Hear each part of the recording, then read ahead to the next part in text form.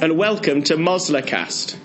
This podcast series aims to provide relevant and realistic exam preparation for medical school clinical finals. The episode will feature a clinical scenario, followed by a 7-minute example history. Finally, as with the Mosler exam, there will be 6 minutes of discussion, with opportunities for you to pause the recording and test your knowledge. If you'd like a full guide on how to get the most out of these podcasts, check out our Mosler Guide track.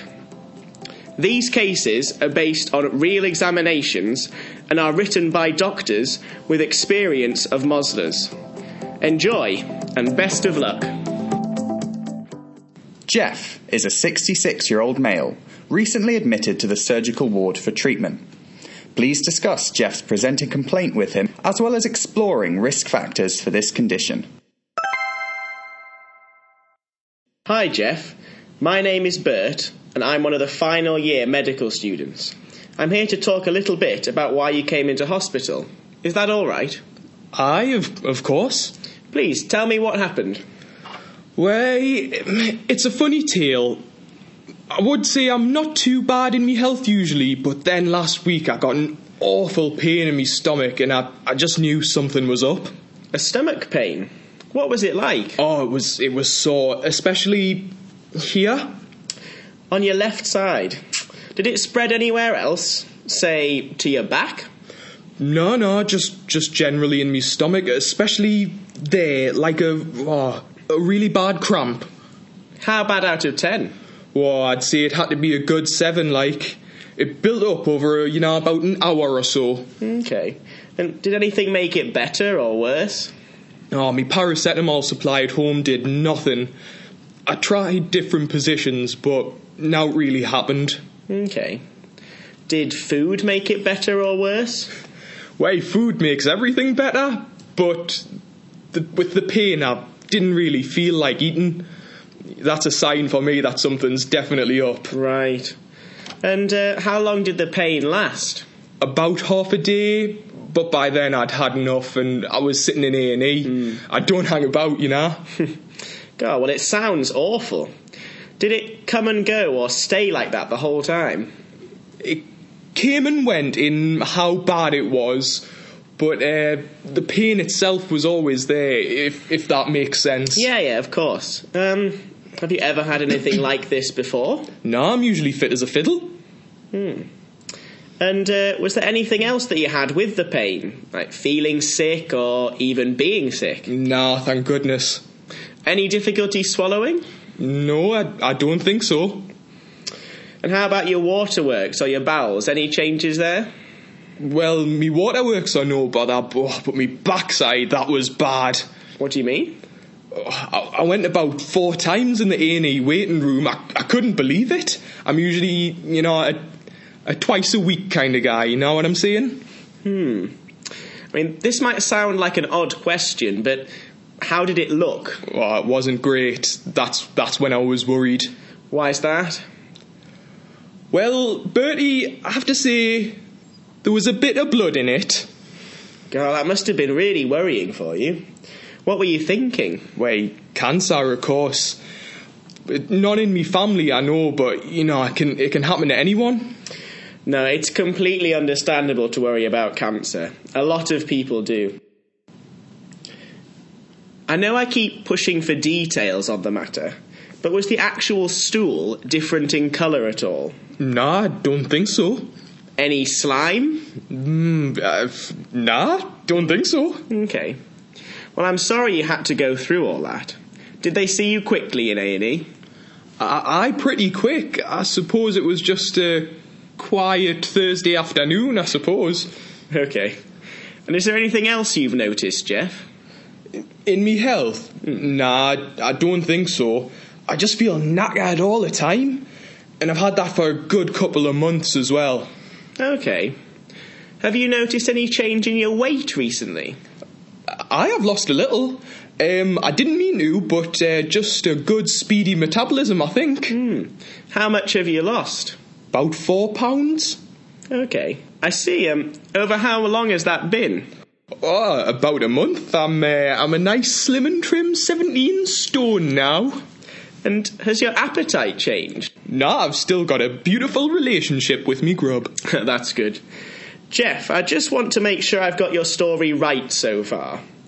Last week you had severe and intermittent cramping tummy pain, worse on the left-hand side, and paracetamol didn't help with it at all.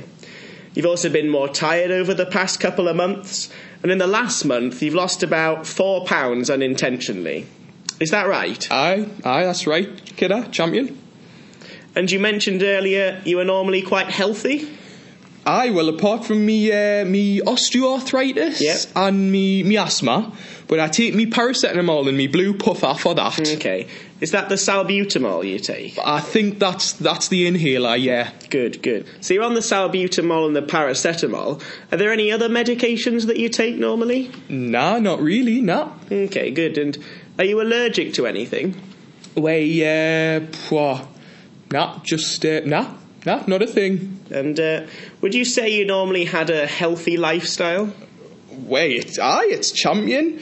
Although I should really cut down on the tabs, and I only drink about 4 to 5 pints at the weekend now, so getting better. Okay. How long have you smoked for? 40 years.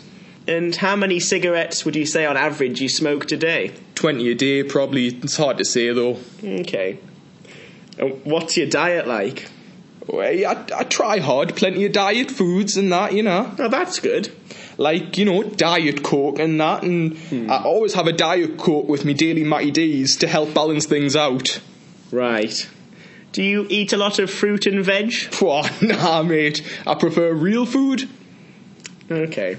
So how has this all been affecting you on a day-to-day life?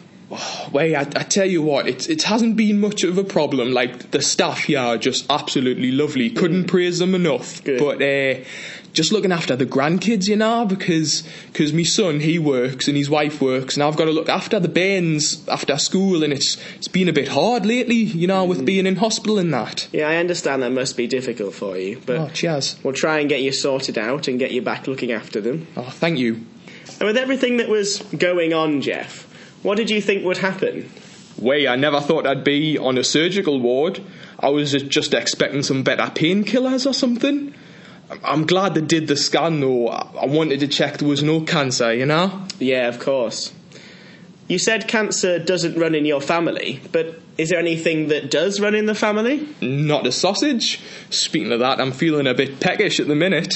Thank you. Your time is up. I'm going to ask some questions now. To start, can you tell me your differentials for this gentleman? Of course. My top differential diagnosis for abdominal pain and bloody diarrhoea in this gentleman would be diverticulitis, bowel cancer, and inflammatory bowel disease. Why bowel cancer? Blood in the stool and the recent weight loss are red flag symptoms, and this gentleman has had a change in his bowel habit on the background of being an overweight smoker. What is diverticulitis? Okay, so diverticulitis is inflammation of outpouching in the large intestine. If someone has these outpouches in the bowel without any inflammation, what's that? Okay, so instead of diverticulitis, that's diverticular disease. It's quite common, and people can have it without having any symptoms. Okay, what are the risk factors? So the risk factors can be split into genetic and environmental. This patient doesn't have a family history of diverticular disease, but has many environmental risk factors, including smoking, obesity, and his low-fibre diet.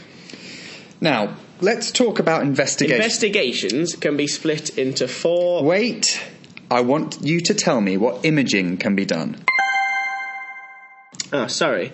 Different images, including abdominal X-ray, which can be used to rule out an obstruction, an erect chest X-ray to rule out perforation, and CT abdomen, which shows more detail and could also show up abscesses, and could be used to rule out tumours as a differential.